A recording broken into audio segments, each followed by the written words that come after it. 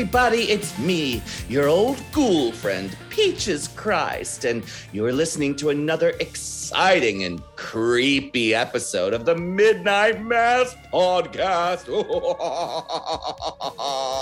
And this week we've got something extra spooky in store for all you ghouls and goblins. That's right, one of my favorite movies. And to let us know just what film we're going to be surviving, let's bring on my trusty co-host, the one, the only, it's Michael Varrati. I want my cake, Peaches. Duh.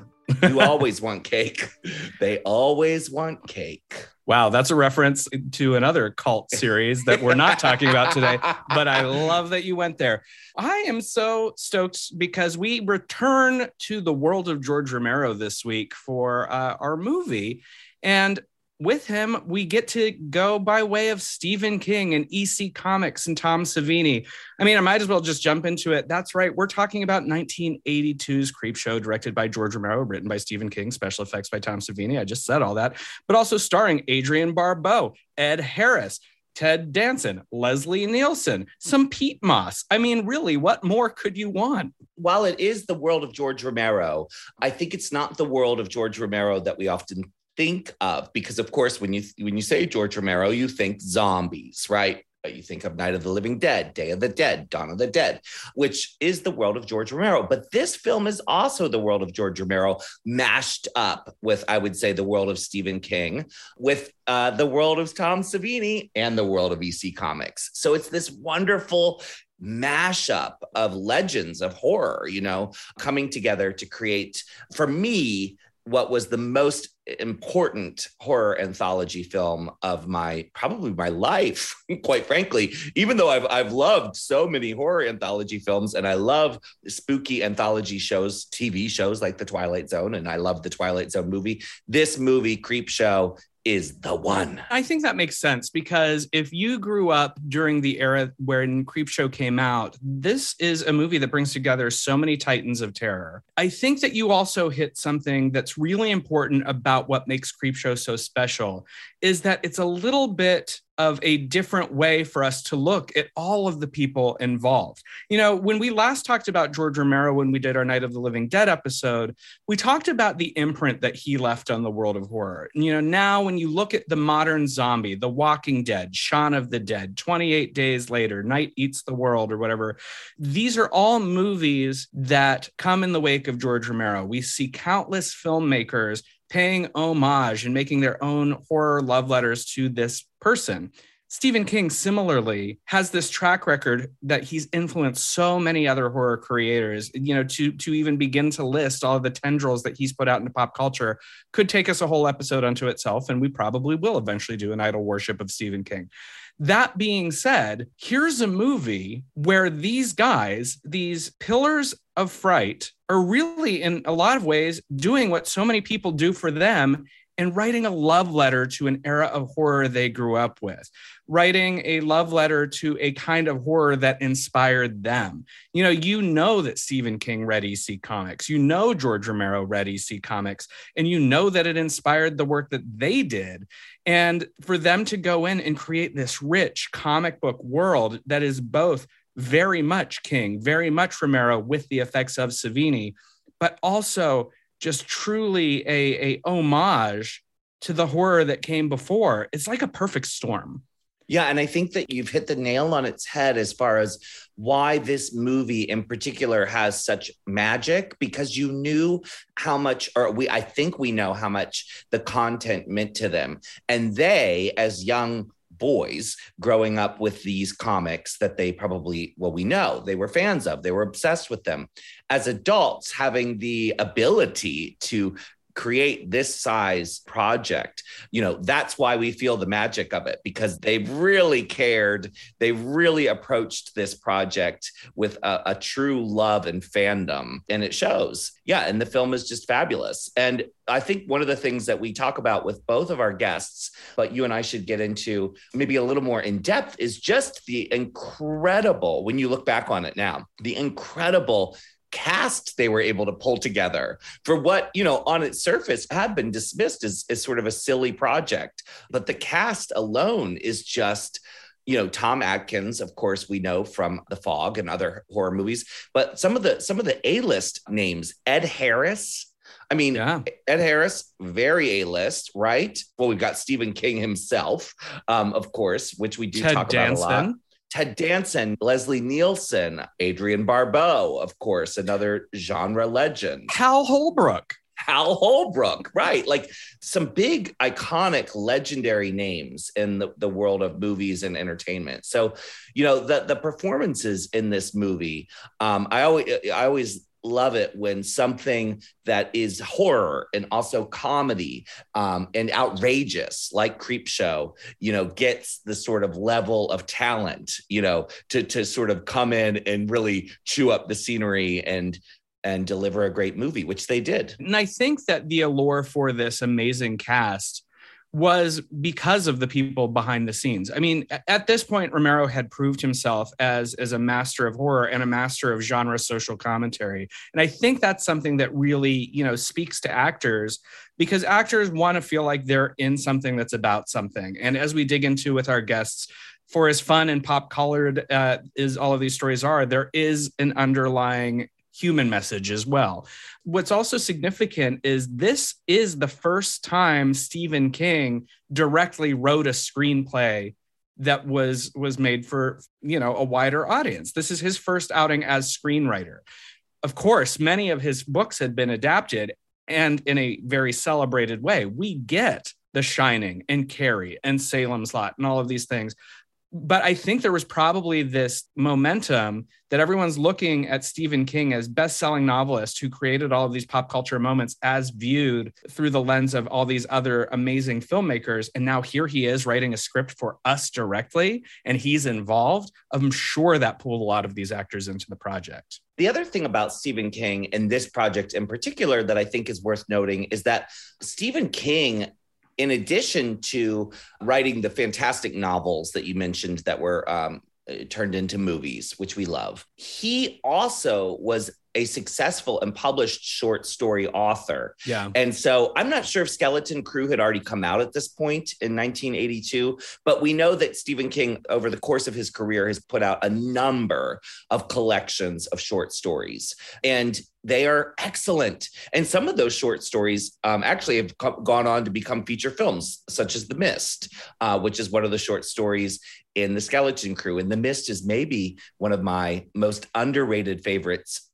as Stephen King adaptations of any movie ever, because I don't think it gets enough credit for just being fucking great. And the story is great if you've ever read Skeleton Crew. It is absolutely great. And I think what is awesome about it is that in many ways, The Mist could have been a Creepshow story. For sure. And actually, you could take any of these stories and make them bigger. And some sort of deserve it and could work better as a bigger story like The Mist. And then some really work best as a short idea, like a contained piece, something a little more simple. And I think Creepshow is such a great example of how Stephen King's short stories are just delicious and really wonderful and really enjoyable. And the other thing about Creepshow that I think I really appreciated as a kid is the comedy. There are some episodes in this, I would say that some of them tend to be funnier than others. I think Father's Day, very campy. The Loathsome Death of Jordy Verrill, very, very funny. But then something like Something to Tide You Over, I don't know, not doesn't have as many laughs in it, So there's this nice sort of way that this film, just by virtue of the fact that it's an anthology film, actually changes tone as we go through the different stories. Each story has its own unique sort of style and tone. And yet none of them feel alien in the grander anthology, and I think that that's really a credit to the film and the filmmakers, because we've all seen those anthology films where there's one or two that just sort of like sticks out like a sore thumb. But this is an innate sort of magic. You're right. All of these stories in their own way are vastly different, and yet they all feel like they belong. I think you and I know that we could go on and on and on because we both fucking love Creepshow. Oh my God. You know, Michael, I had the one sheet in my bedroom. I don't think that's probably any surprise, but like, as we've discussed on the show before, I love the one sheet for this poster. Oh yeah, for this movie. By the way, one sheet is an industry term for those of us in the business of exhibition for movie poster. So if you didn't know what a one sheet is, it's the movie poster. And the movie poster for Creepshow was so great. And it was also used on the VHS cover, which I had the VHS and I wore it out.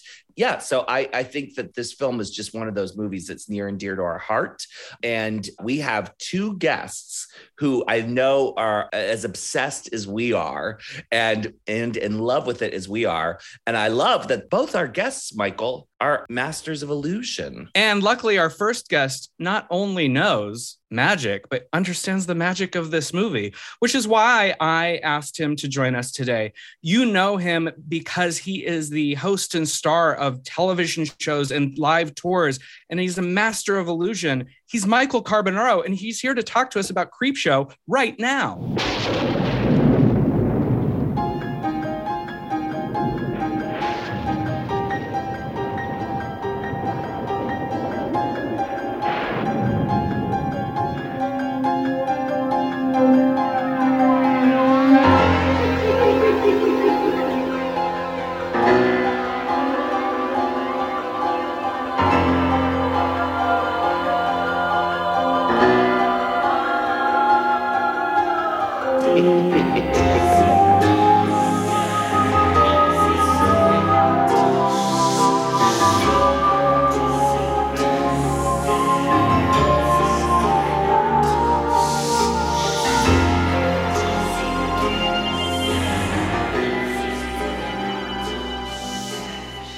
Welcome back, listeners. Of course, you can't have a cult film without the cult members who make it up.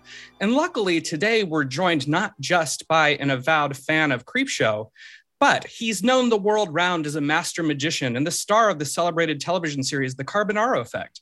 His cunning illusions and comedic stylings continue to wow audiences both on screen and on the road.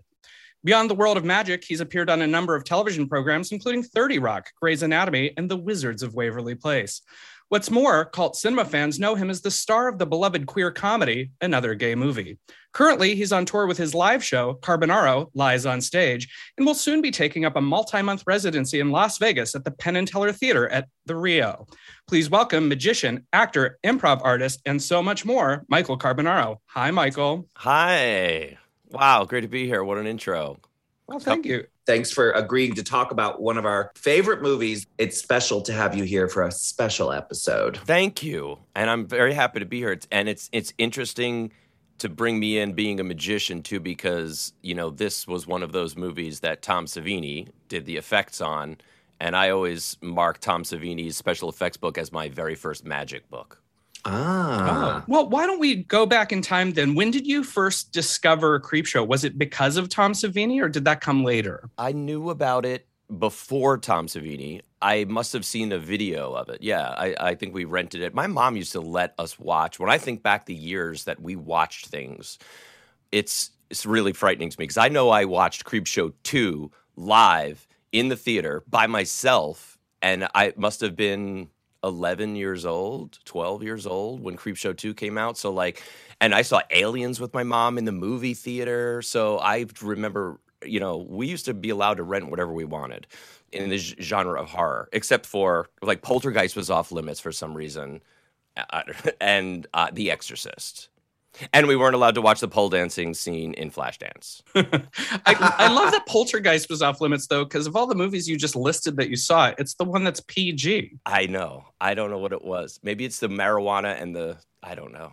Parents were really heavily warned about Poltergeist because it was PG. And so there was a lot of backlash around families going to see Poltergeist. And then there was a whole media blitz about the PG rating and how wildly inappropriate it was. And that specifically Poltergeist was designed to horrify children and mothers. You know, like it's designed to tap into our most primal fears as children children, being ripped out of our safe space, out of our home, out of our bedroom, and taken from our family, right? And parents. So I bet your mother, because my parents were kind of obsessively like, you're not allowed to see that. You're not allowed. Well, yeah. and then I saw it a million times. I watched it repeatedly because I was obsessed with it, Oh, yeah. But Creepshow, in many ways, I feel like because of its sort of comic book nature, it sort of plays in a childlike way. It's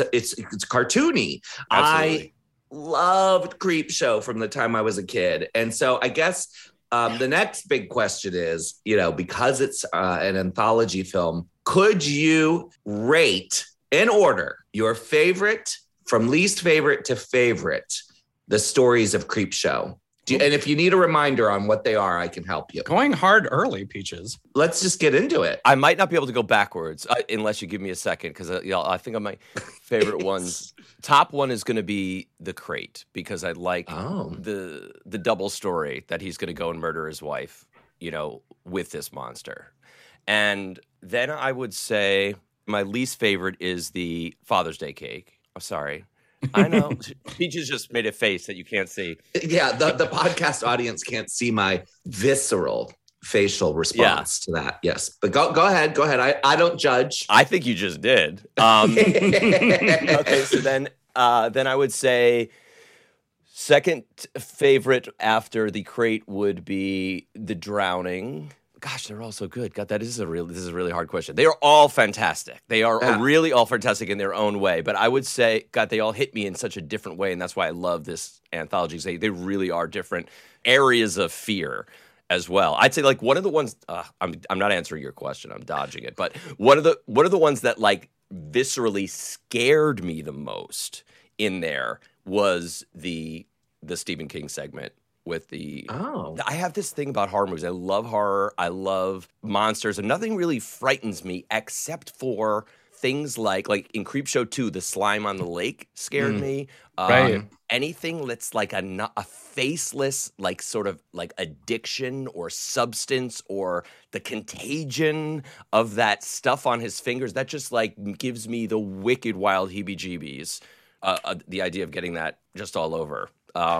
So that one scared me the most, but I'm the biggest fan of the Crate, and I guess that just leaves our what did I leave? The cockroaches is fun, but that might actually be my least favorite. The cockroaches, and you mentioned the drowning one, and it was a tough question, and I apologize for putting so early in the podcast. I'm just putting you on the spot, but I do think with an anthology show like Creepshow, what's so wonderful about it is people do have favorites, and they're not really always the same, right? Like I, of course, as a campy queen, as a kid, loved the Father's Day one, and the whole character of Bedelia and the snobby bitchery of it, and just how cunty it was, and just so it was so over the top. But it's funny that you bring up the Jordy Verrill one, the as a scary one, because you're right. That sort of organic horror, it plays to a particular kind of fear. Whereas I always thought of that as the funniest one. Like I just loved that Stephen King was so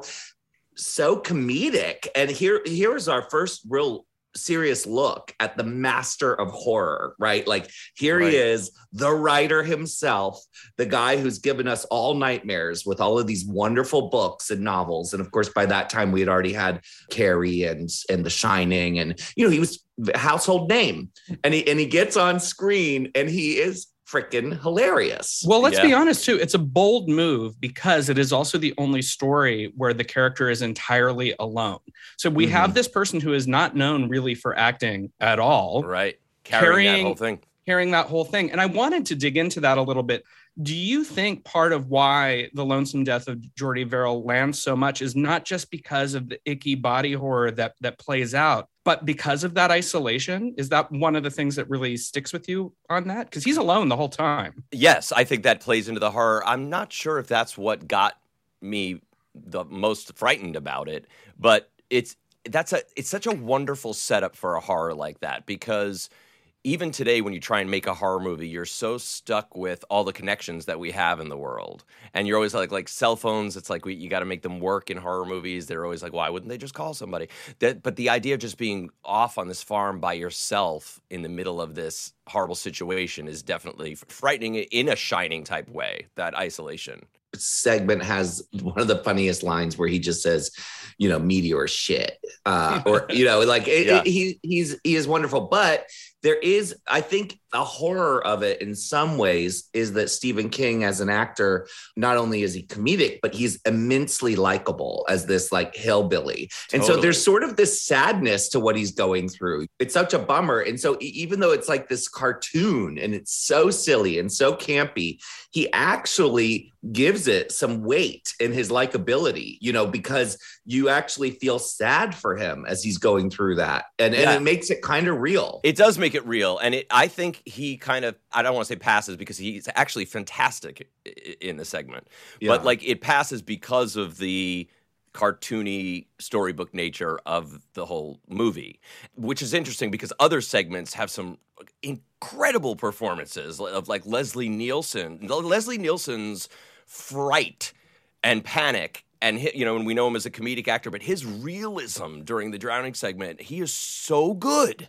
Yeah. As an actor in that, and again, kind of a lonely situation. You're alone and something's creeping on you. And I didn't mean to paraphrase the wrong segment there, but he's alone, and you feel like something's in the house. It's a lot of as an actor, going into a situation where it's just you by yourself going through this situation. That's a hard thing to pull off. And I think he's master at that. And so is Fritz Weaver when he is doing the crate segment. He's diabolical. That is a fully fleshed acting performance of this professor totally breaking down and going bonkers over the fright that he just saw. And I wonder if that was Romero or who coached them, because oftentimes in movies you see people not dealing with situations in the way that they probably would. That's how you would break down if something like that happened, where you saw this horrible monster in a crate under the stairs. You would go psychotic.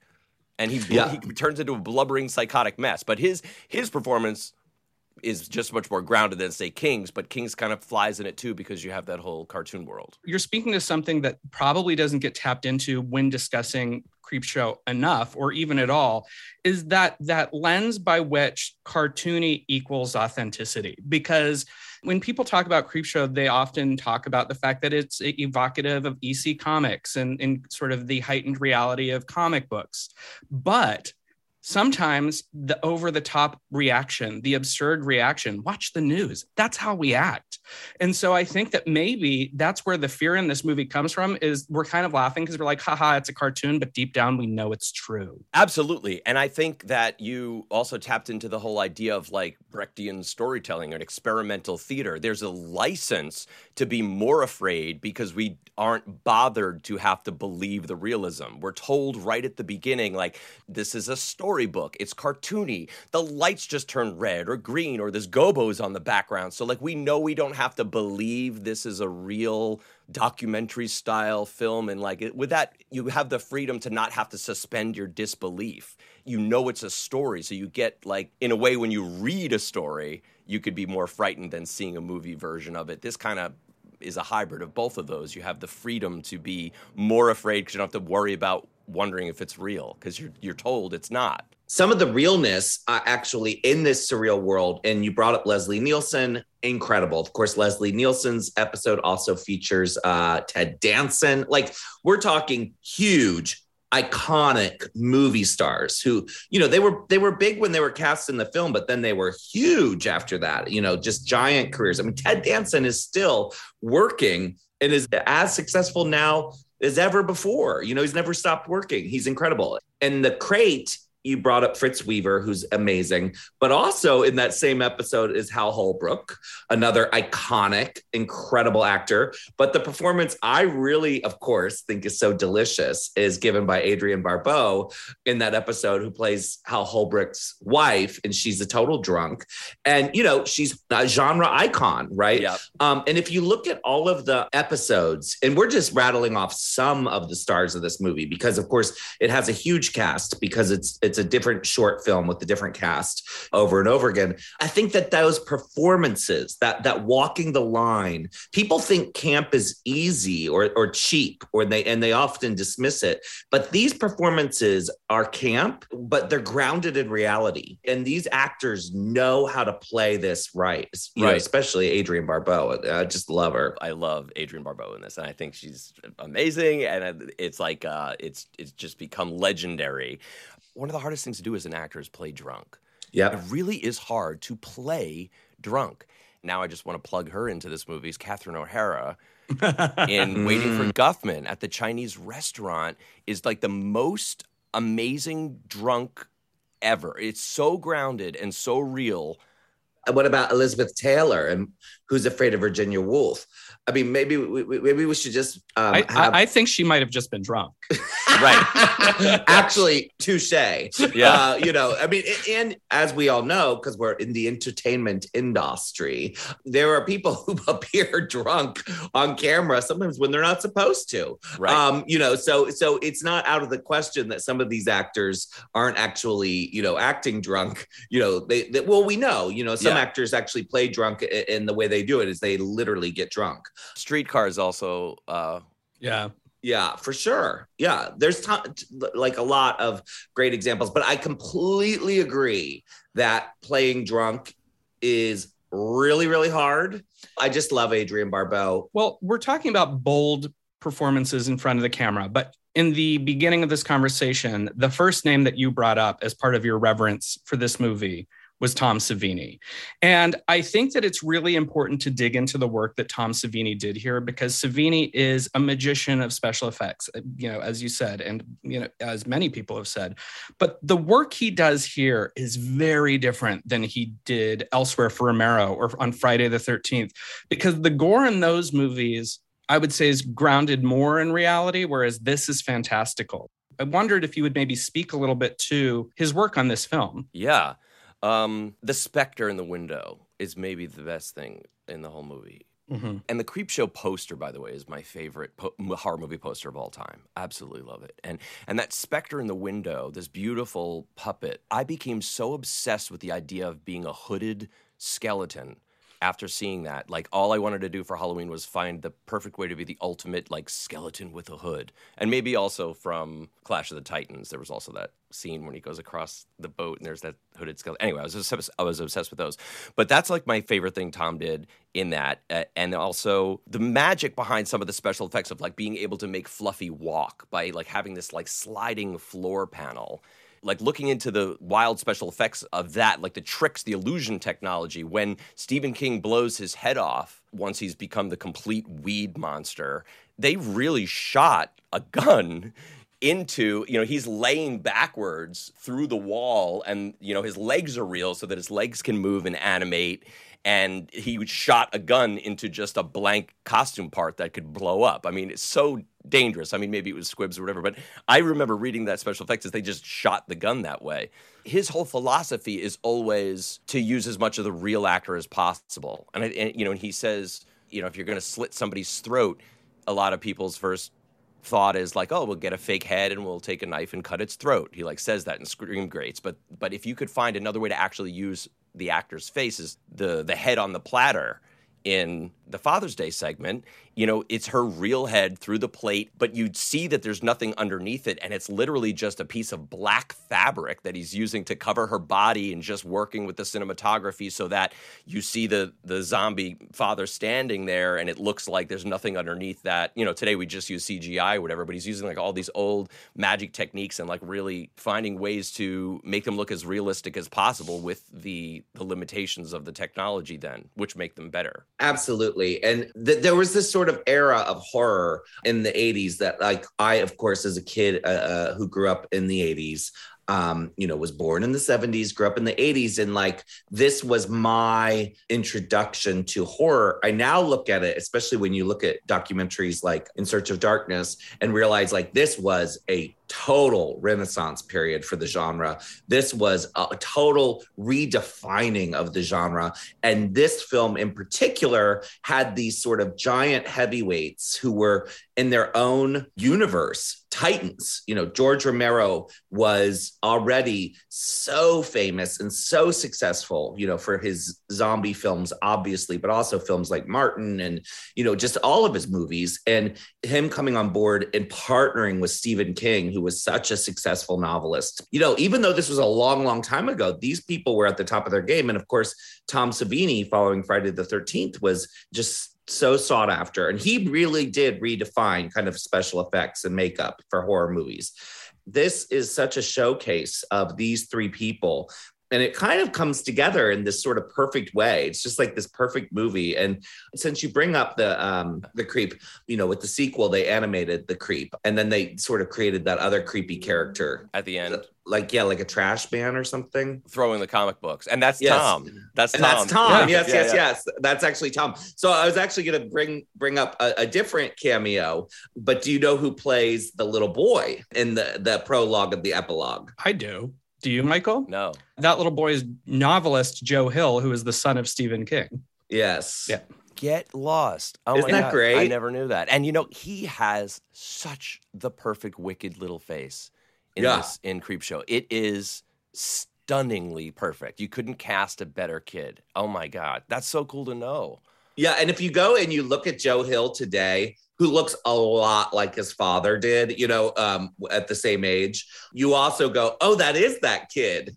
Yeah. You can totally see that, it's him, Yeah. But I didn't know that for years and years. Okay. So going into this being a renaissance, yeah, I have some questions that you may be able to answer here. Oh. First off, Tales from the Crypt, direct ripoff of Creepshow, right? Like this, isn't Creepshow what started the idea of doing a Tales from the Crypt with the Crypt Keeper as the host? Well, in the 70s, there was a Tales from the Crypt anthology film that was adapted by Amicus Pictures, starring Joan Collins and Peter Cushing. And so the EC Comics had been adapted into feature films in the past with Tales from the Crypt, and then I think subsequently Vault of Terror, or Vault of Horror. Someone will correct me if I got the name wrong. In terms of actually going to the page and doing that hyper-colored comic stuff, right. I think this is where it begins, because then... That was my second question. The first one was I just wanted to know if just the idea of having like the rotted Crypt Keeper host taking you through these stories was an advent of Creepshow or Tales from the Crypt or something even before that. I mean, it's definitely a reference to the comics, but in terms of on film, I think it's got to be Creepshow, because if you go and look at these British movies, it's like some stodgy British guy who's just like, welcome to my crypt. Right. And he's like just stepped off the Globe Theater stage and was doing the wraparound. Right. So the Crypt Keeper kind of is like I always thought of a spin-off, we'll call it, of the Creep. Seems like it. I think so, yeah. And then that was my other question about the panels and like taking it through a storybook. I'm just even thinking, outside of horror, just in the cinemascape, what film had ever done that before? And they do it so well with taking you from the picture and then it being the perfect frame of the film and then it coming to life.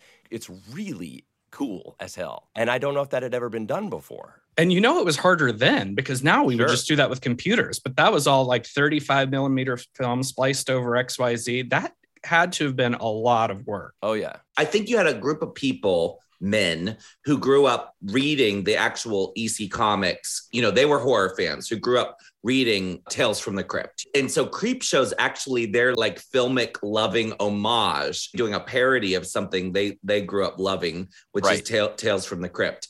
But I think you're right. I think the way they did it, the way they made it filmic, the way they integrated the whole wraparound and the Crypt Keeper as the host, I think they were innovative. And then, as you mentioned, it was then duplicated and knocked off, Right. We had, movies like Tales from the Dark Side. We had, Tales from the Crypt, the TV show and the movies. I think Creepshow, it recreated and redefined what could be done with horror movies. And I think it could even say it got a little, maybe, a slice of Twilight Zone in there to say we could take these twisted tales, short ones, and like sort of play them out and put them in an anthology. Well, it's interesting too, because everything kind of is cyclical, right? If Creepshow, being a loving homage to EC Comics, then inspired the team that created Tales from the Crypt, Richard Donner, Robert Zemeckis, all those guys, to make Tales from the Crypt. It goes on to huge success on HBO. And now cycling back around on Shudder, we've got the Creepshow television series, which, you know, this generation thinks of as a new Tales from the Crypt. So it's all full circle. Right. One thing I absolutely love about Creepshow, I'm going to throw in randomly, is how much I, for my own show, like ripped off pieces from it. Like for the Carbonaro Effect, when I was doing my hidden camera magic TV show, where I'm doing like candid camera magic show for anyone who hasn't seen it, I'm setting up real people in real situations and fooling them with magic tricks that look like real moments that are happening, and I'm playing none the wiser. Well, the crate, you know, was I used the framework of the crate like 2 times, like in my show. You know, there's one segment in my TV show where me and this guy are going through a warehouse and we find an old crate and it starts making noise in it, and the two of us pick it up and we can hear somebody inside of it like talking, and then a finger while we're carrying it sticks out of the crate, a human finger, and the guy freaks out and we drop it, and then we take the lid off the top of the crate and inside is this pig with like a human's clothes, and we start to like piece together that this was like we called it the Pigman segment, that it was like a man who turned into a pig. But I really wanted that to be a wolf. It was I wrote it as a Wolfman story, but then we're like, we can't get a wolf. We can't use a wolf in a box. Right. So then we're like, let's make it funny and make it a pig. But so it was like we found all this other stuff in the box that was like, oh, he was on an expedition and he must have found this voodoo doctor, and, you know, the guy turned him into a pig. But anyhow, so I stole that. And then another time I did a segment where there was a crate in an airport. You know, me and this guy are going through old baggage that's been left, and the premise is, you know, it's late night at a real airport that we got. That was a shutdown airport in Chicago, and we brought him out there, so it's a legit environment, and told him that if people leave their bags for more than 3 months, we have to put them on the truck and send them off to the warehouse. So we're going through these old bags, and one of them is this wooden crate, and it starts making noise, and inside it, we open it up, there's a raven, a legit live raven in a cage. A couple bits happen with the raven. I leave the guy alone with the box closed, and suddenly it starts rattling, and the door flings open to the crate, and the raven has become a human. So it's like this, like, and legit had this like raven man, really weird, like performer, like contortionist guy with like black scleric contact lenses and like feathers over his junk, but otherwise naked, running out of the box. And the guy like legit thought that this raven turned into a person. So I stole that twice. And then the other one again is the Stephen King segment with the moss. One of my favorite bits on Carbonaro Effect was called Contagious Mushrooms, where I took somebody out on a nature trail, and we found this weird mushroom, and I can't remember what the first part of it was, but suddenly there was one, I touched it with the tip of my foot, and then we saw there was one growing off the tip of my shoe, and I took my shoe off, and then they were like on the edge of my glasses where I touched it, and then they're all over my back, and then the shoe is covered with them, and the guy was like totally freaked out, and it was like a live performance of literally that same thing, just with mushrooms. So it was such an inspiration for those magical scenarios for me. I love when a cult movie that we absorb, especially as young people, it bakes inside our brains. And then as creative adults, when you can kind of look back and go like, and sometimes, I mean, it sounds like you were very aware of the inspiration, but I've had it happen where like recently I rewatched Popcorn on Shudder, and I hadn't seen it for a million years. And as I was watching it, I was like, oh, okay, that's where I got that from. Right. All About Evil. Like, because I knew I watched it as a kid. I had the poster, you know, I just hadn't remembered it. Then other references, like anything from Poltergeist, they live freely in my head and are very much alive. And it sounds like Creepshow for you is something that has always occupied space in your brain. Yeah. Has inspired you. I think the way it came was sort of more like what you're saying. Now in retrospect, I can say I did it, but I'm sort of like, what if we found a crate and inside there was a sound and then it was this weird guy. And then later on, you know, I'm like, what if this like mushrooms can, you know, and then I'm like, I know where I'm getting that from. Yeah. That's been that fear of that contagious thing. And like, I sometimes draw it backwards to it. Yeah. Which is really why you are an ideal guest for this episode, because you're really proving how when we embrace these movies, they become kind of part of our consciousness and our DNA. Yeah. And as we're wrapping up, that leads me to a question I like to ask all of our guests who live with these movies and love these movies. Cult films are movies that we see and we carry with us our whole lives. But as you know, our relationships with the things that we love change over time. So how has your relationship with Creepshow changed over the years beyond just inspiration, if at all? I would say it really has fermented. It's one of those touchstones to me that when I think of it, it makes me happy. There's a nostalgia factor. There's a knowing that it was such an inspiring gem of my childhood that ignited so many of my thoughts and things that I wanted to become. And so I have like nostalgia tied with when I watch it now.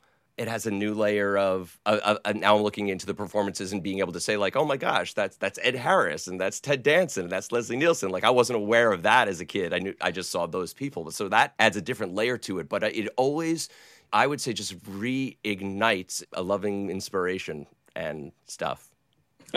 Yeah, for someone who's gone on to have such a successful career being a magician and creating illusion, and then for us to be able to bring you on the show and not know when you came on that Tom Savini and the illusions he was creating, for movies is something that inspired you or piqued your interest, that sparked that curiosity or excited you. I just love that. I think that's so great. And it shows you, the power of cinema. These movies live on forever and ever and ever. And so here's a question for you. Have you ever gotten to meet Tom Savini? Have you ever gotten to talk to him about that? Because I'm sure he'd love to know it. No, I've only met him like at a convention once and was like quickly like, I do a TV show and I like just became a kid again where I was just like an idiot. But I've never gotten to like really sit and jam with Tom. I want to make that connect. Maybe he'll listen to this. Who knows? Yeah. He sniffs out all that stuff. I'm sure he would love to know it because, that is so special that that was sparked in you, and I think a lot of us feel that way. Yeah, man. All the things that Tom did with, I took lessons from that movie, like putting the real maggot on the father zombie when he came out, like on top of this wonderful special effect, really cramming real dirt and having a live couple of maggots squirming around. That just, you can't not believe that that's a real thing. Because you can't beat organic. So I like that lesson I use all the time in magic and in whenever I do is like adding just that little bit of whatever you can do that's real. Don't get fake slime, just use real slime if there's such a thing or whatever. You want to use the real thing. From taking lessons of maggots to using the real thing to all of the stuff that you've applied to your own career. Let's look at what you're doing right now. You're about to take on Las Vegas. Tell us a little bit about that. That's amazing. The Penn and Teller Theater.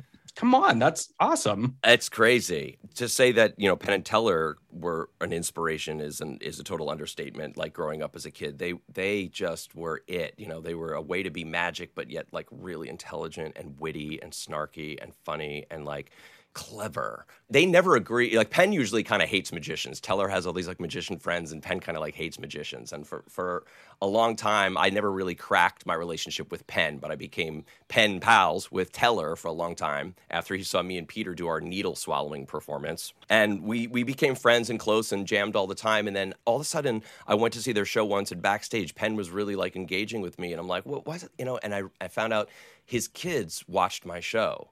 And I think once his kids saw my show, he started looking at me a little differently. And then we found a great relationship. And it feels incredible to be like the person that, like, they've never done anything like this before. They're going to Australia for 7 weeks and they're handing the keys of their theater over to me to do my show or whatever I want. And they're just super generous and amazing. And they're like, we love you. We support you.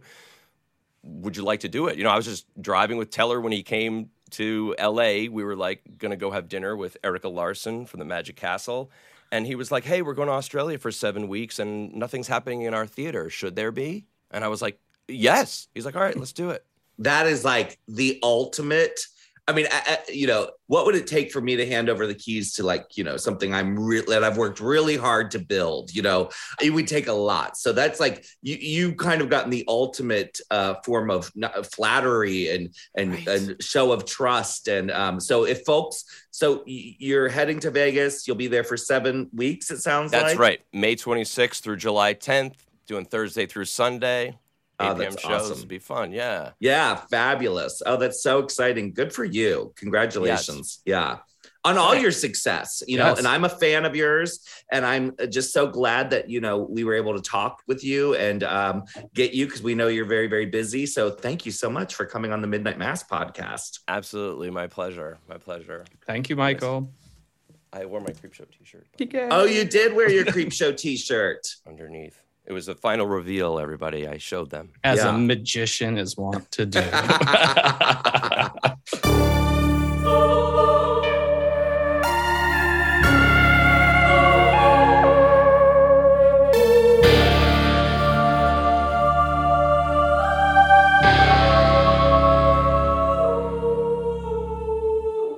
That was our fantastic interview with the very special guest, Michael Carbonara, who was just so great because he took time out of his very busy schedule. As you heard, he's a very busy and important magician. But what a lovely, lovely chat we were able to have with him about his love for Creepshow and how it's informed so much of his work over the years. And I know that magic is what we call it often, but there's actually a more professional term for this field of study. And I know Michael's well aware of this term. I don't want to mean to put you on the spot, Michael, but what is that word? It's prestidigitation. Michael Carbonara was a prince of prestidigitation. Michael, that is not how you pronounce it. It's prestidigitation, not masturbation or whatever you said. It's prestidigitation. Peaches is giving me guff because I told her that the reason I didn't say it in the Michael interview is I always fuck it up when I try and say it to a magician. And what do you always say? Presto masturbation. Presto masturbation. Presto masturbation. And then you pull your pants down and a problem occurs. So we're not going to go there. Wait, not to completely derail, but since you went there and pulling pants down for magic, have you seen the new Kids in the Hall that just debuted on Amazon? No, but I didn't even know there was one. There is. They came back and did 8 episodes. And speaking of cult, I mean, we could do a whole thing on them and Brain Candy at some point.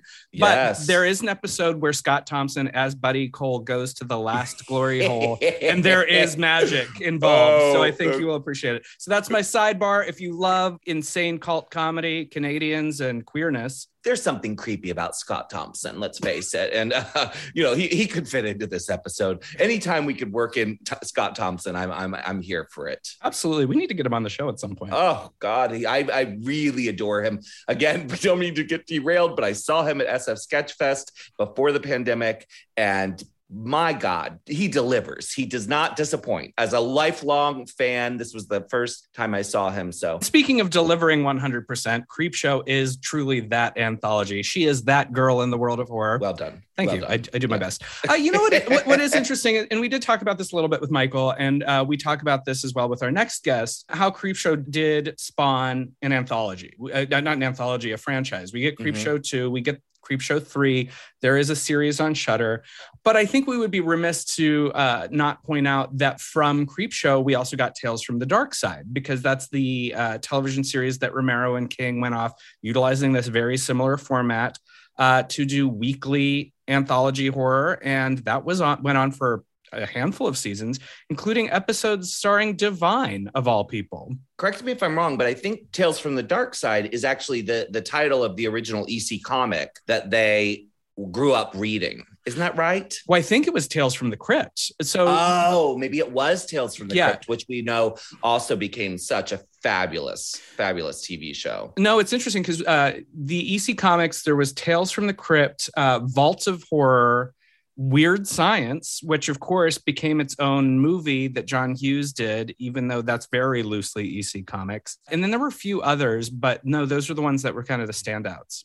Can I just tell you that, I kind of was vaguely familiar that Creepshow 3 existed, but I don't think I've ever seen it. So I'm guessing it's not very good. I think it's sort of one of those deals where the rights to the name belonged to somebody, and it was made without the express permission of King or Romero. So it's a sequel in name and legal rights, but not to that team. It's a bastard. Yeah. And I've heard Stephen King say that they always viewed the Tales from the Dark Side movie as their personal Creepshow 3. Oh, that makes sense. Actually, That's another one sheet I had as a youth. I had the Tales from the Dark Side poster, which is also excellent.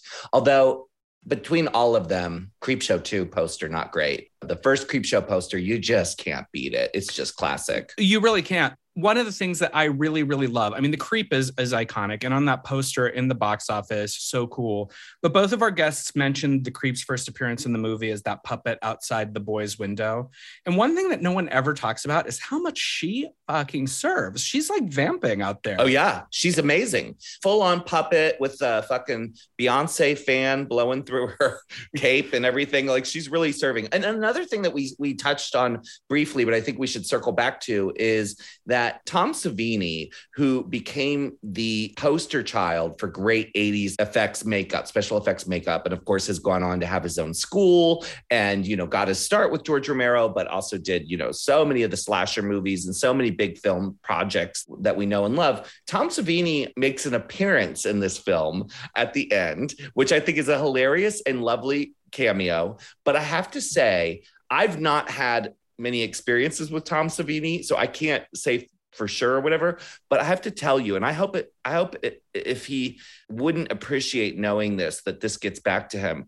As a kid, I was so hot for Tom Savini. He was sexy, but I think part of the sexiness was that I knew he probably wouldn't appreciate my male adoration, my little boy adoration. It's funny. When I lived in Pittsburgh, I crossed paths with Tom a lot, but of course, I did he gay bash you? No. Okay. I don't think I'm going to go on the record and say we didn't really get to know each other well enough for him to have had the opportunity. I just used to cross paths with him and be like, oh, holy shit, there's Tom Savini. But I think that he has been doing the convention circuit long enough. And he is a man who makes makeup and does makeup. And even though it's gore makeup, he's got to be aware that there's some crossover.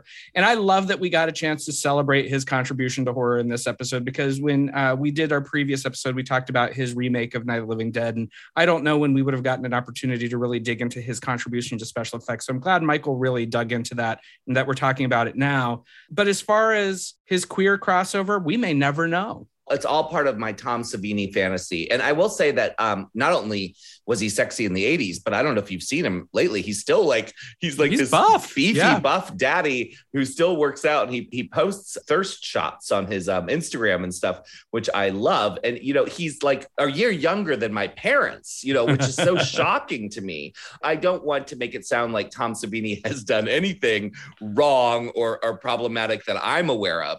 I just feel like growing up, he represented a sort of macho-ness and horror where I didn't really feel necessarily welcome or accepted. And as a drag queen who has appeared at the same conventions, some of them that he has, I've never had the nerve. So it's really my fault. I've never had the nerve to go up and tell him that I used to, use him as my own personal shower nozzle masturbation material as a youth. Oh, sure. So, Tom Savini, master of makeup, master of gore. Speaking of people who bring gore to their makeup, we should probably get into our next guest. She is a lovely, lovely queen, an icon of horror drag, monster drag.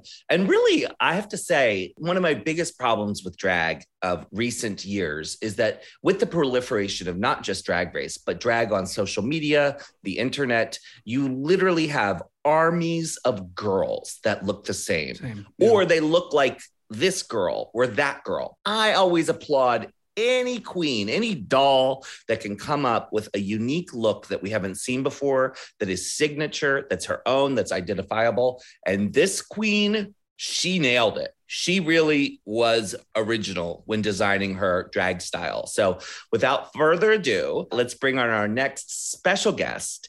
It's the one and only Erica Klash.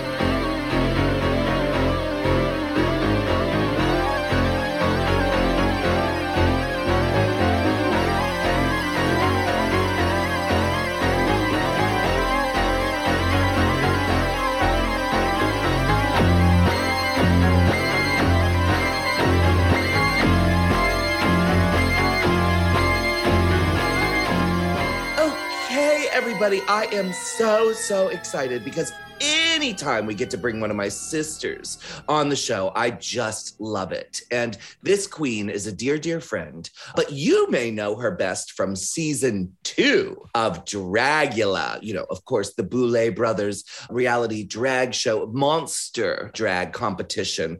And she really showed how unique and special drag can be, drag makeup, and just the vision for what drag can be, and at a time when we really need freshness. And so I am a big, big fan of hers, but I know her personally because of her involvement in the Bay Area drag scene, where she at one time lived and just made a huge, huge splash.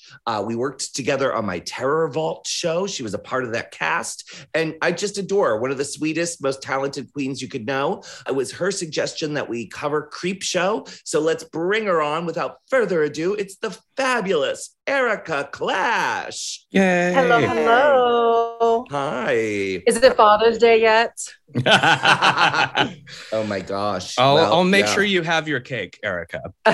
As Peaches said, we are so excited to have you on the show, and we were so excited that you brought us this movie. I mean, of course, Creepshow is one of those tentpole horror movies that if you exist as a horror fan in the space for long enough, you run into this movie because it's not only good, it's a movie that loves a love of horror. It totally evokes a certain era, a certain kind of comic book, a certain style of horror.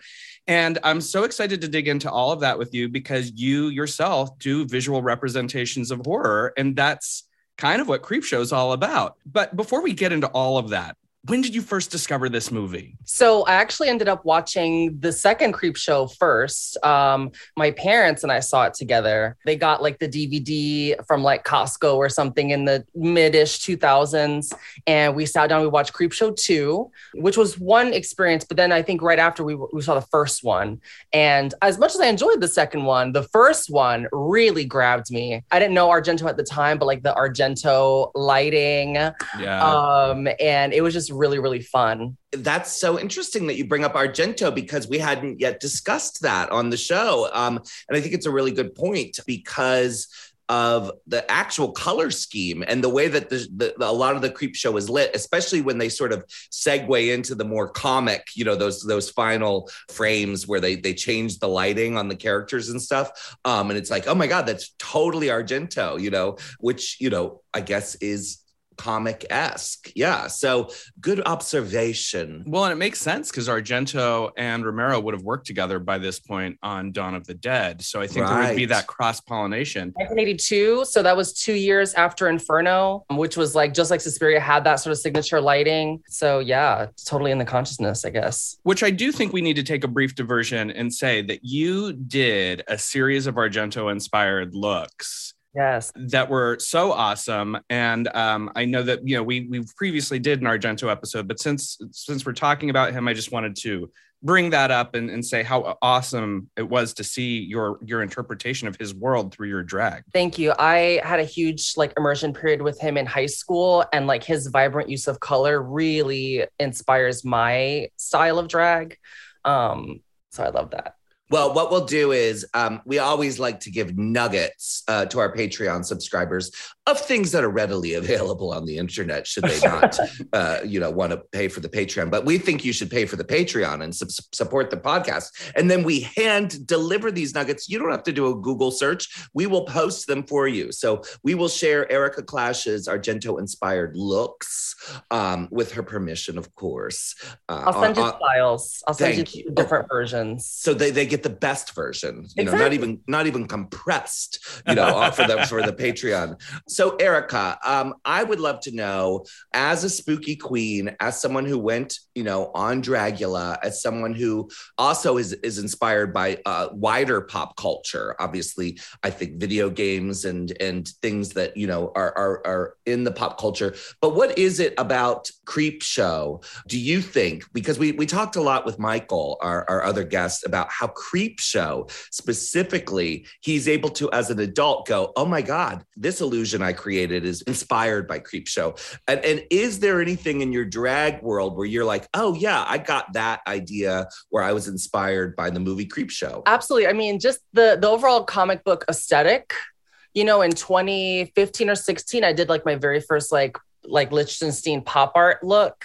And ever since then, I've done like different variations on it. My makeup style is very graphic. So recently I've been experimenting a lot with looks kind of inspired by manga panels. So more like black and white as opposed to full color.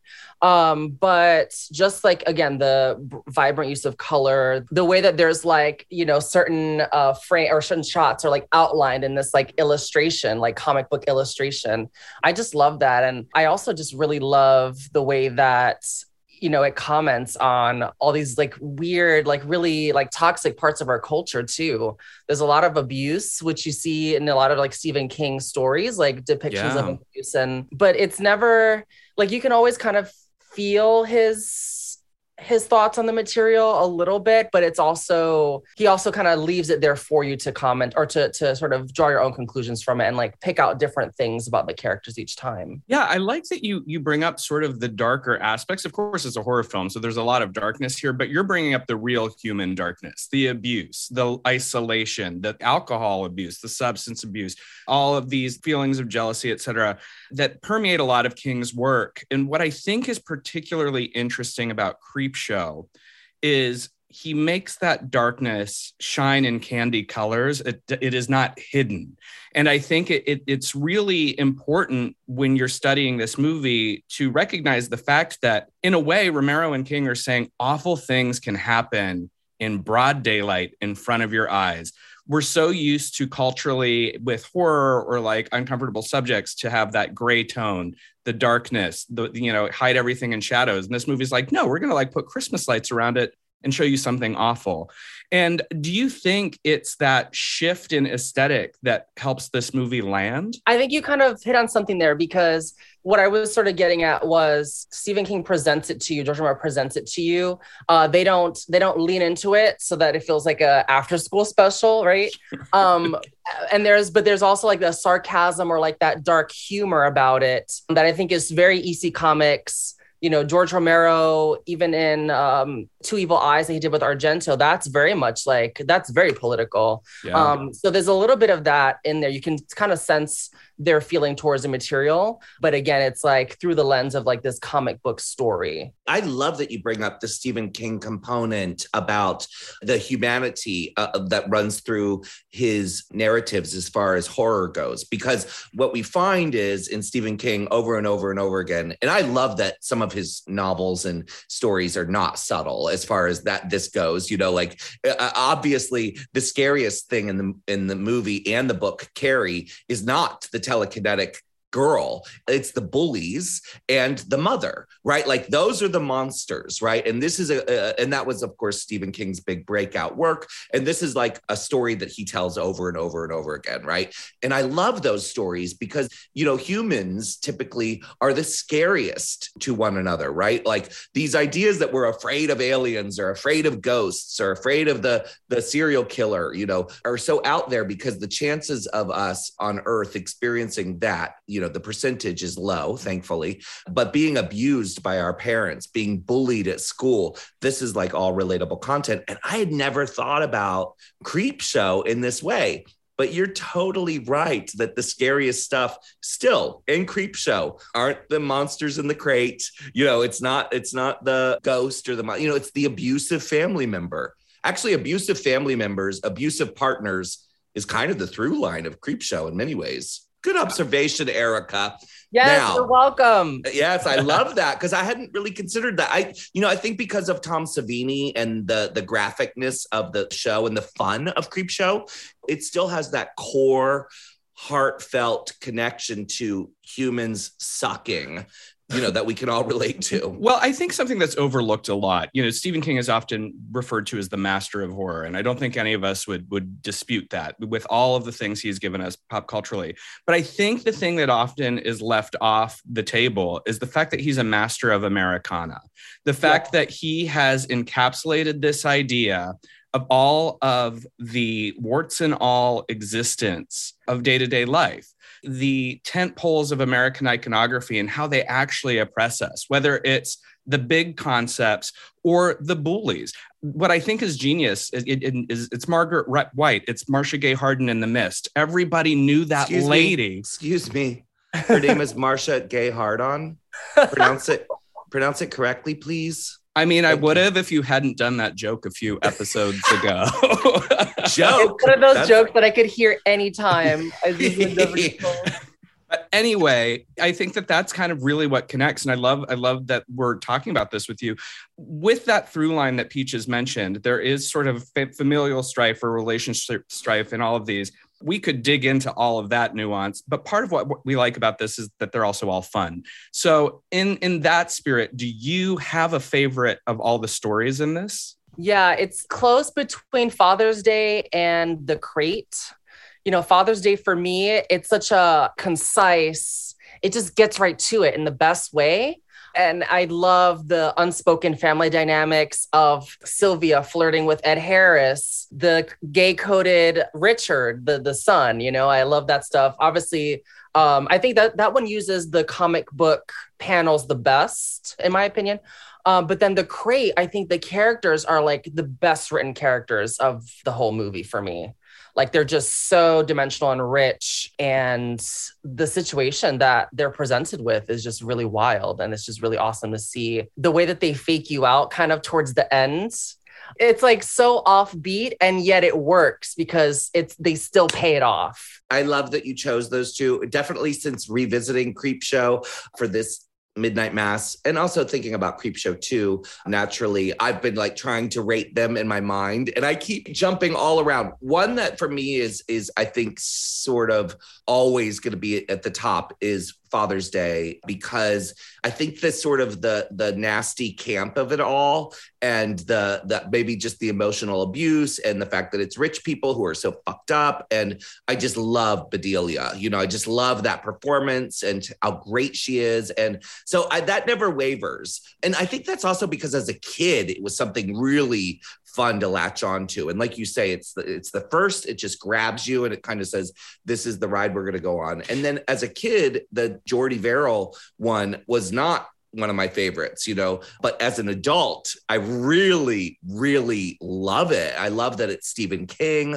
I love that it's body horror. I love that it's, you know, sort of, he's a lovable simpleton in a way. And it's just, it's tragic. There's something really kind of actually sad about it. Well, the fact that he can only imagine an amount of $200 for the meteorite being like the ultimate goal, you know? Oh, it's sweet. But that's a poverty mentality sometimes, you know? Yeah. Like you're just used to living at this level of scale.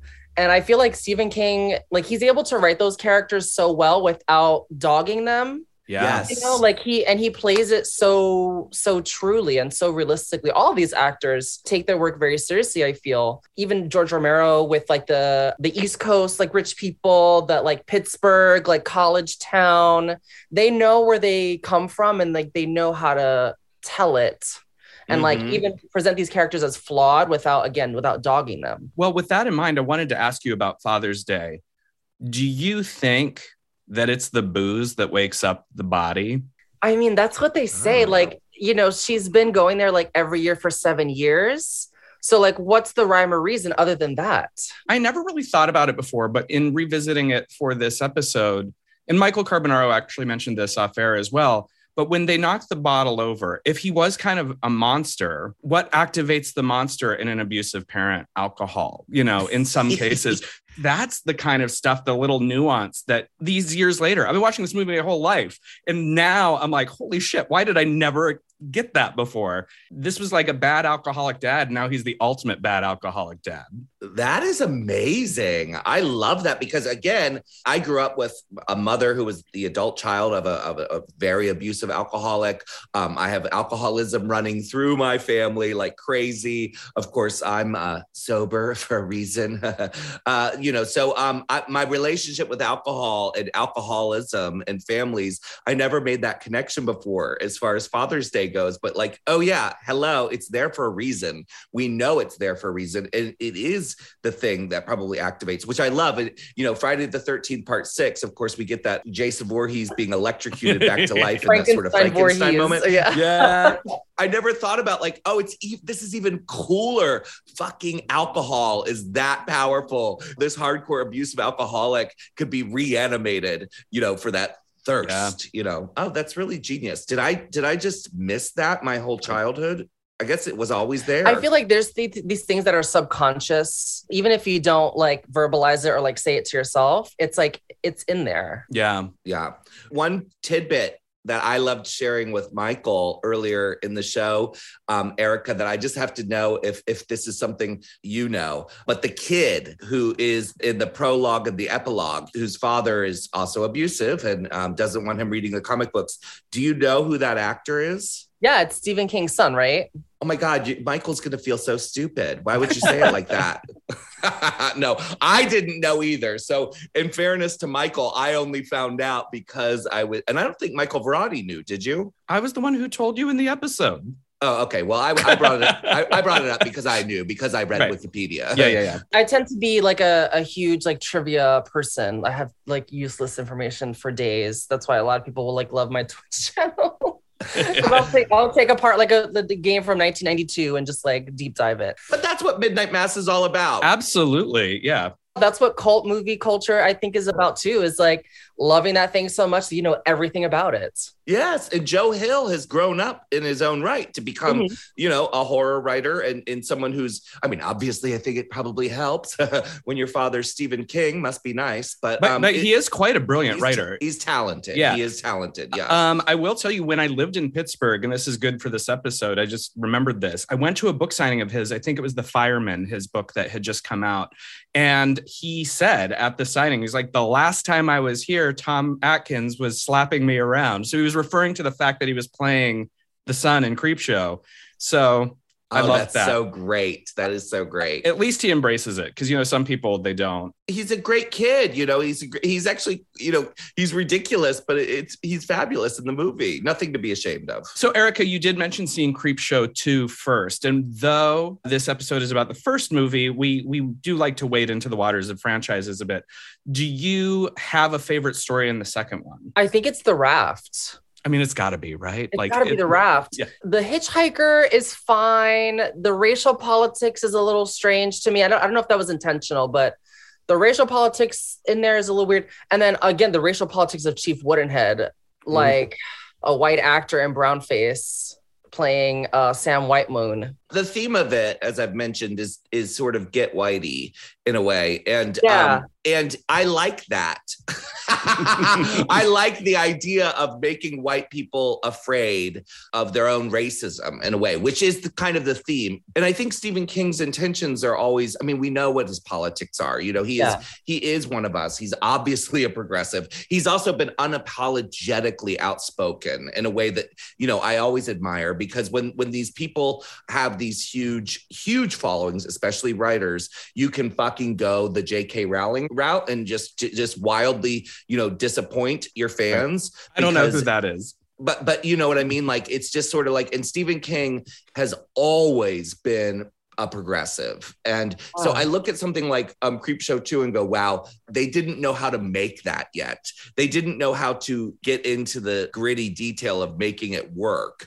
So I think the intention was correct, but I agree with Erica. Yeah. A lot of it's cringeworthy and flawed, but I do love Thanks for the Ride, Lady. I do. But on the flip side, it's like when you like the queer villain, which I often do, you can also step away and go, but this is problematic. And this is why it's problematic. Basically, it's using racism or using homophobia as a weapon of fear. Not a good idea, right? But I still love it. I love the idea of that fucking white lady being tortured by that guy, you know. I'm just glad she went out after 6 orgasms. That's you know, true. I know that Stephen King can like write in his characters' voices as they're talking to themselves. I know that he's done it in like Gerald's Game, I think. So a few other stories. So I did appreciate that. But yeah, it was like, went on a little too long. The Raft is the one, though. Every film person knows The Raft is where it's at. Yeah, I think it's a perfect short horror film that just happens to be in a movie. So one of the things I like to ask when we have drag guests on, because, you know, obviously Midnight Mass is born out of this long history of Peaches doing the Midnight Mass shows. And as far as I know, and I'm pretty studied up on this, Creepshow has never been a Midnight Mass presentation. If Peaches were to do a Midnight Mass live show and cast you, what character in Creepshow would you like to play? I kind of have to say like Adrienne Barbeau as Wilma. But then again, like it's like either that or like the Crate Monster or the Nathan Grantham, like one of those three. Like they're just iconic to me. I think that makes sense for sure. Who would you be, Peaches? Probably Bedelia. Fair. I mean, I love that kind of character. I find it, super fun. I have to say, we haven't talked a lot about the Ted Danson episode. And there's something especially scary about Leslie Nielsen.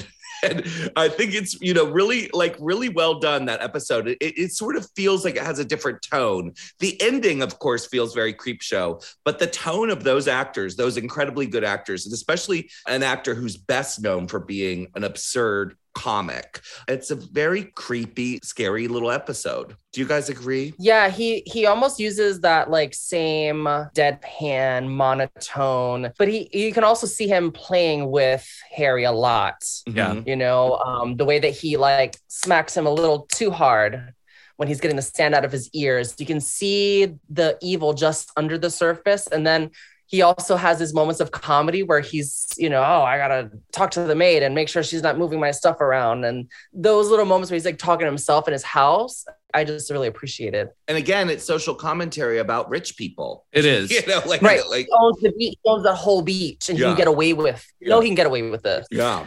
Yeah, it's interesting because I think that it was sort of a cultural reminder that Leslie Nielsen, prior to Airplane, actually was a dramatic actor. He got sort of re-racked in the consciousness for these parodies and these spoof movies because of Airplane, because of The Naked Gun, because of Police Squad. But if you go back prior to that, he was quite a serious actor. And there's that movie Nuts with Barbara Streisand where he plays a rapist quite seriously. And it's in comparison to everything we know about him now and how we think of him as Mr. Magoo. What I like about Creepshow, it's like, oh no, this is a very learned and studied actor. And he is terrifying. And I think the fact that he is able to dip back into the comedy makes him scarier. Would you agree? Agreed. Absolutely. And to be honest, I only know him as a child of the 80s as a comic actor, like growing up with those, the Naked Gun movies and all of the stuff that he did. I didn't know that he was in a movie with Barbara Streisand, let alone play a rapist. So, seeing him in Creepshow performing this way, especially revisiting Creepshow after those other movies had come out, you go, oh my God, it's Leslie Nielsen, but he's so scary.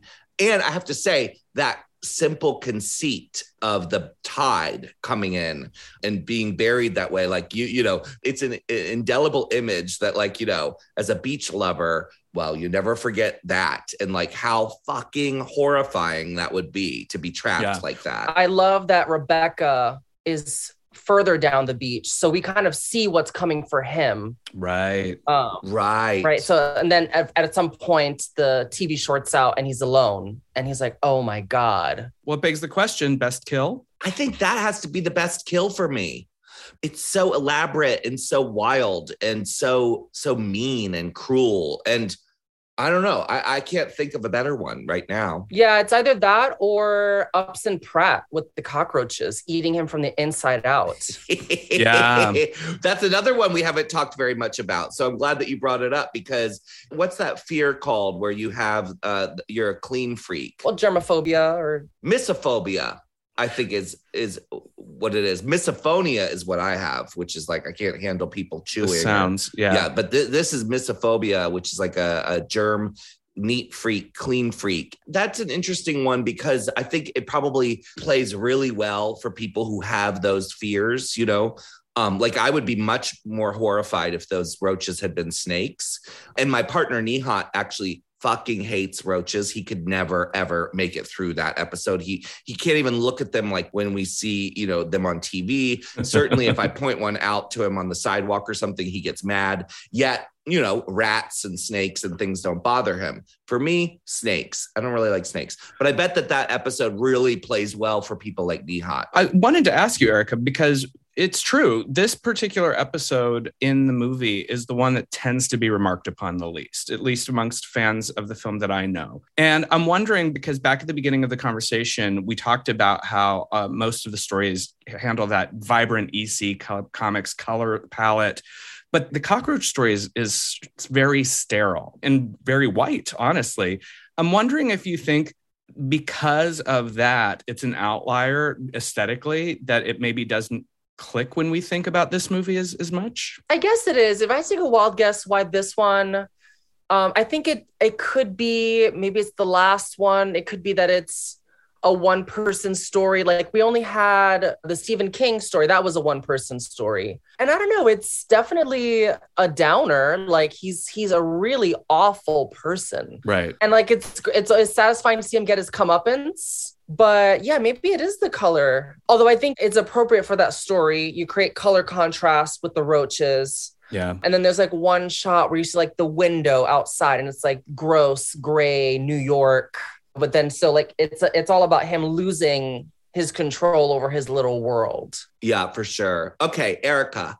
Yes. We have touched on all of the episodes of Creepshow, including the prologue and the epilogue. And we touched on the sequel, Creepshow 2.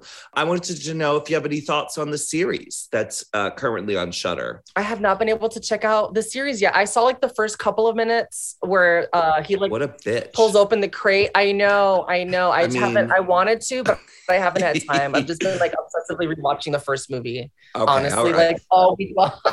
Fair enough. As a fan, the series is hit or miss, but it's definitely worth watching because when it's good, it is great. And when it's not so great, it doesn't matter. That's the great thing about an anthology. I really get pissed off when I watch a 3-hour movie and by the end I'm like, you fucking took 3 hours. Whereas this is like, if you don't like one, who cares? It's 10 minutes. One of the episodes that I will say that I really, really loved, with no spoilers, but if you're an Evil Dead fan, somehow Creepshow managed to pull off an Evil Dead episode in the context of Creepshow. Not a reference, not a allusion. It's actually set within the Evil Dead universe in the context of a Creepshow story. And I was shocked because I mean, like we've seen crossovers in horror before, but I've never seen something like this. And so open and earnest and actually quite fucking good. I think you'll love it. I think the season 2 opener. That's amazing. I'm going to have to check it out now. The ones that are great are fabulous. I haven't seen that one either, Michael. So I've probably only watched maybe half or less of what's available for Creepshow. But the thing is every time I tune in, like go, oh, I don't know what to watch. Okay, I'll watch more Creepshow. I'm always glad I did, yeah. You know. Just the few minutes that I saw of it, it really looks like it's an ode to that original Creepshow aesthetic.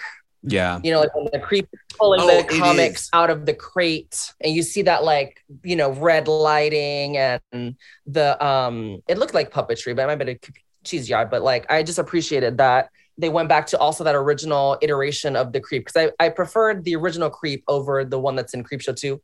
As much as it's like horror host and fun, it's a little too Dracula, not enough like skeleton Grim Reaper for me. Right. Agreed. I think we're all on the same page there. And also, Michael, we all talked earlier about how much we love the creep from Creepshow. And I don't know if I should bring this up again, but I'm going to.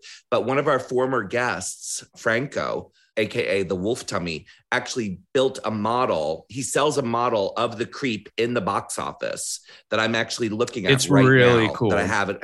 It's amazing. It's amazing. I'll send you a picture of it, Erica, and I'll post it on the Patreon. But it's really fabulous. One question I did have for both of you is we haven't talked about other horror anthology movies, and I'm wondering if each of you like horror anthology films. You know, Creepshow obviously is one of many. And if so, do you have another favorite? Because I know I do. Well, I love horror anthologies. I mean, 2 of my bigger outings as a filmmaker have been in horror anthologies. So it would be kind of remiss to say otherwise. But as far as from this era, I mean, I actually quite love Cat's Eye, which is another Stephen King adaptation. I think that the presence of James Woods aside, which of course we just have to reconcile with in the 80s horror pantheon, the story with the troll in the wall and little girl Drew Barrymore, I love that story. So good.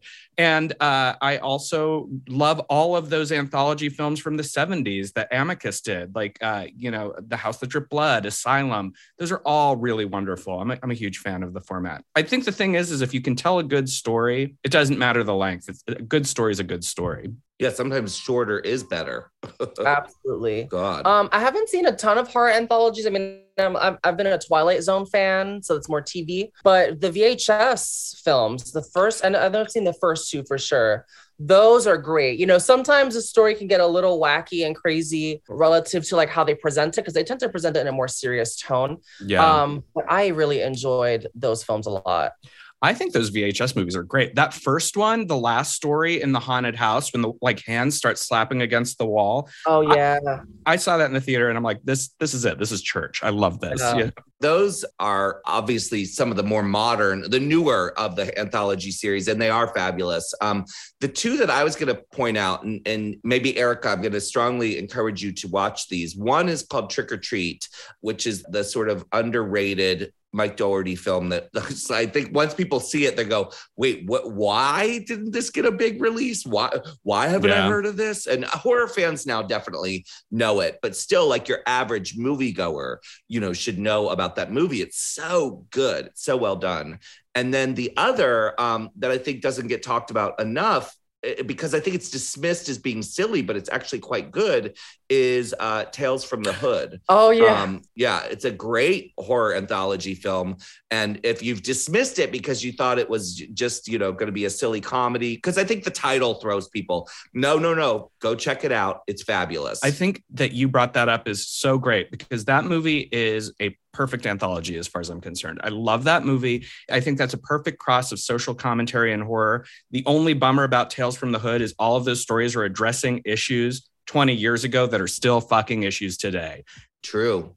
Yeah, that's actually a good point. Not to get too heavy, but, you know, when we were in the pandemic and when, of course, George Floyd happened and Black Lives Matter was, you know, marching in the streets, and my partner and I, who is an immigrant and didn't grow up in this country, you know, he moved here 11, 12 years ago. So with George Floyd and all of that, I said, oh yeah, this has been an ongoing thing and it's unbelievable. I showed him Do the Right Thing. And that movie, if you watch it, not only is it so brilliant, but the tragedy of it is exactly what Michael just brought up from Tales from the Hood, which is this is stuff artists, filmmakers, activists, people have been screaming about, making content about for years. And look how little has changed.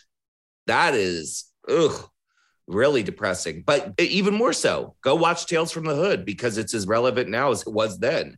And it's really well done. That's great. Thank you for those recommendations. Yeah, of course, Erica. I'm always here to school the children. Well, speaking of recommendations, since you recommended Creepshow to us and bringing it back to the film at hand, as you know, I like to ask this question of all guests. You saw this movie on VHS after renting the second one first, or maybe it was DVD. You said it was the thousands, so it was probably DVD. From the time that you saw it to now, it's clearly a movie you love. Over the course of this conversation, you had a lot to say about it. You've thought about it a lot.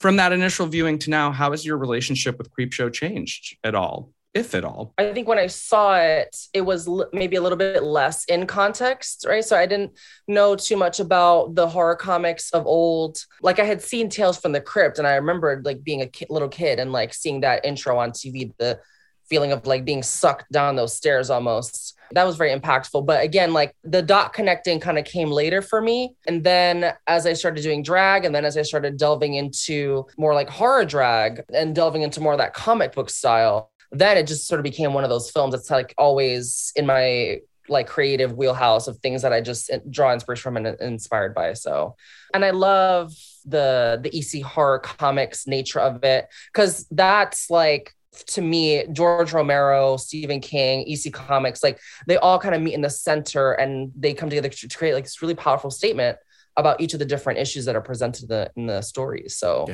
yeah. That is a perfect way to sum up our talk with you. My goodness. Very well done. Now, Erica, where can our listeners who want to know more about you or continue to follow you, where should they check you out if they don't already? Most of them, I'm sure, are already following you. Instagram, Facebook, Twitter, Erica Clash, Erica with a K, Clash with a K, twitch.tv/Erica Clash. I stream there every week, at least twice a week.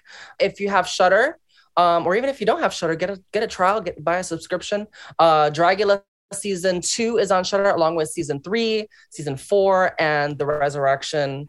special. So check those out.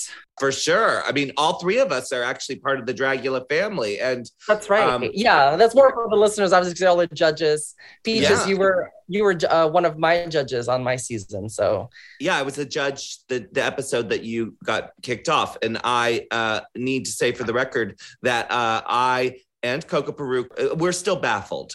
That's all I can say. And listeners, I have not ever paid Peaches to say that, but she brings it up every time. I think it's that thing where we all know who has the ultimate decision and the power. I don't think they make any, that's not a secret. And it's Ian.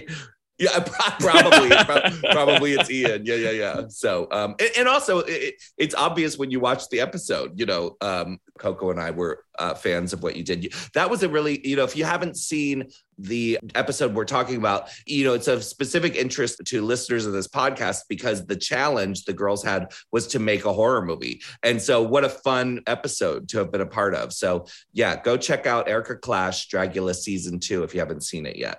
And Erica, we love you. Thank you so much for coming on. Thank you. Talk soon.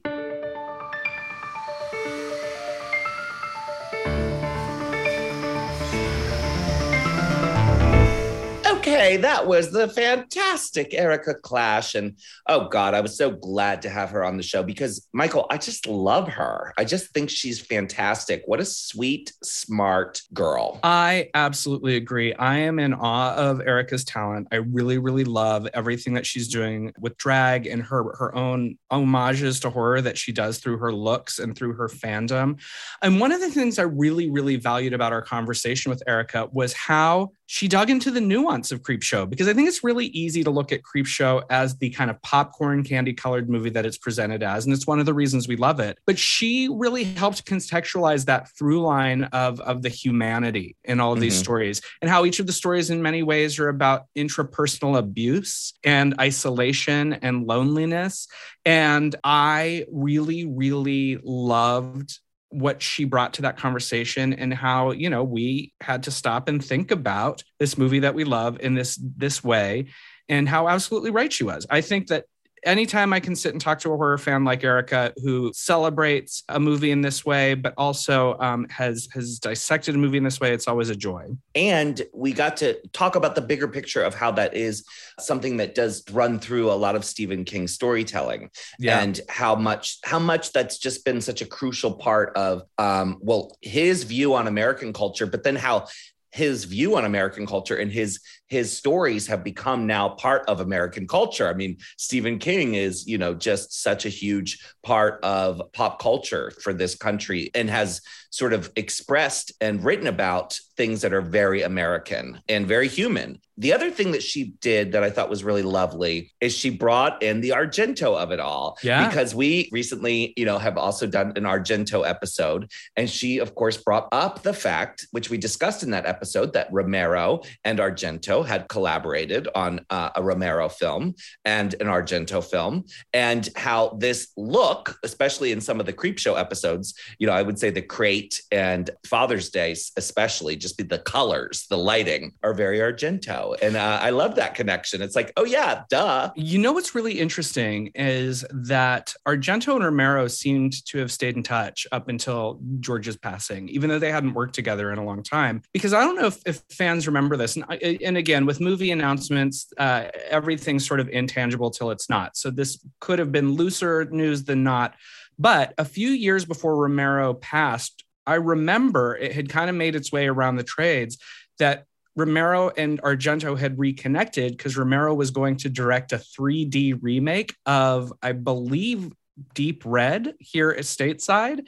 And I would have loved to have just seen how Romero would have approached that, because Deep Red, of course, is so very European. Yeah. But I love the idea that whether that would have worked or not, that they were still talking and that they loved each other enough to be like, sure, do it, Well, and it's just lovely, that sort of international collaboration that we actually don't really see that often. It's fairly rare. Or maybe you have a director who works in both places, which is also rare, right? Like I just watched Benedetta by Paul Verhoeven, Right. which, you know, I think that director in particular is so fascinating because his American films are so different than his international films, you know, or what we would call his foreign films.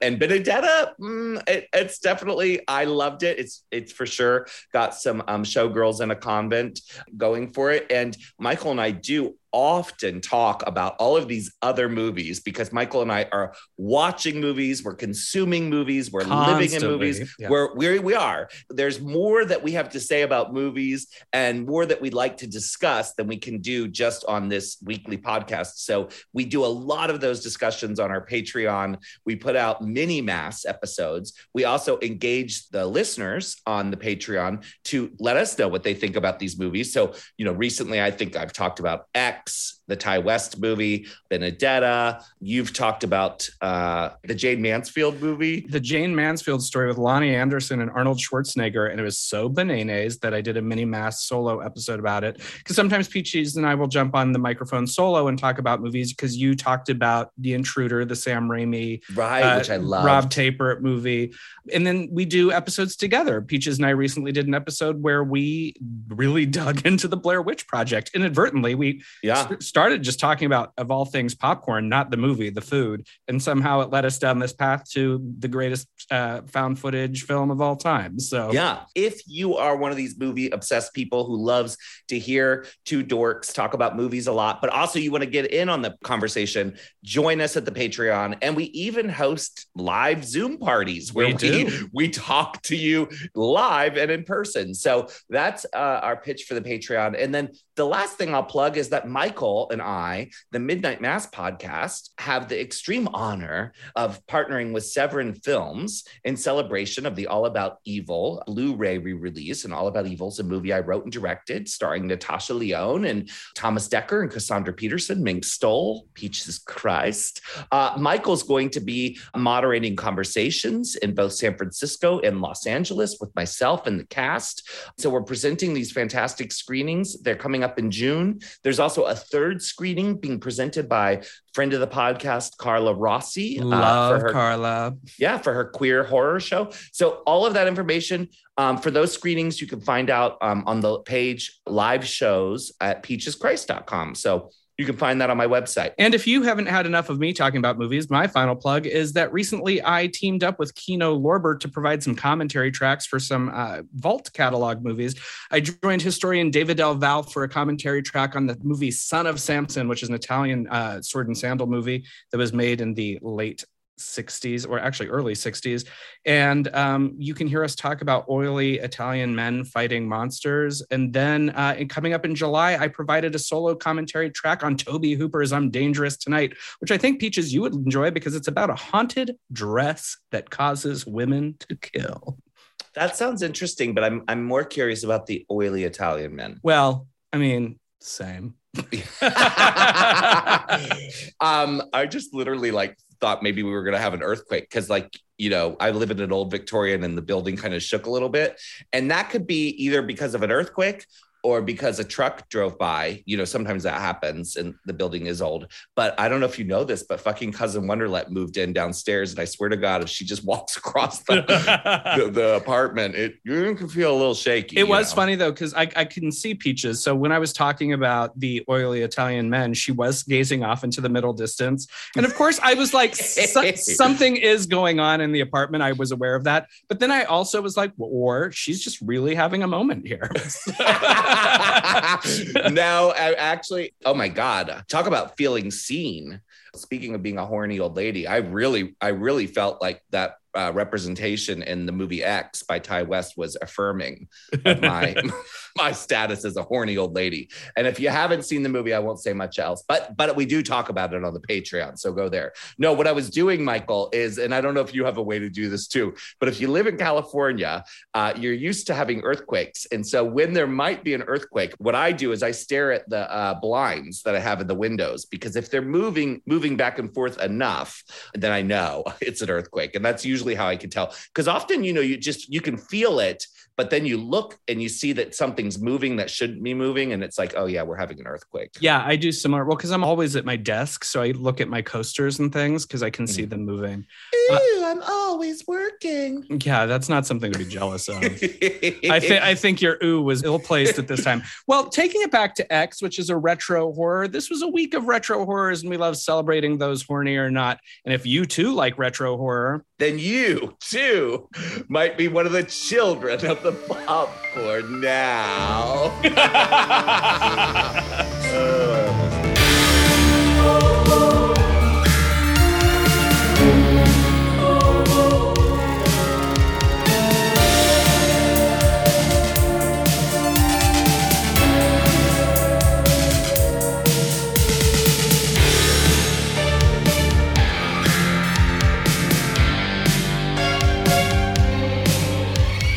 Midnight Mass is created and co-hosted by Peaches Christ and Michael Verratti. The series is produced by Joshua Grinnell, Michael Verratti, and Heather Dunham.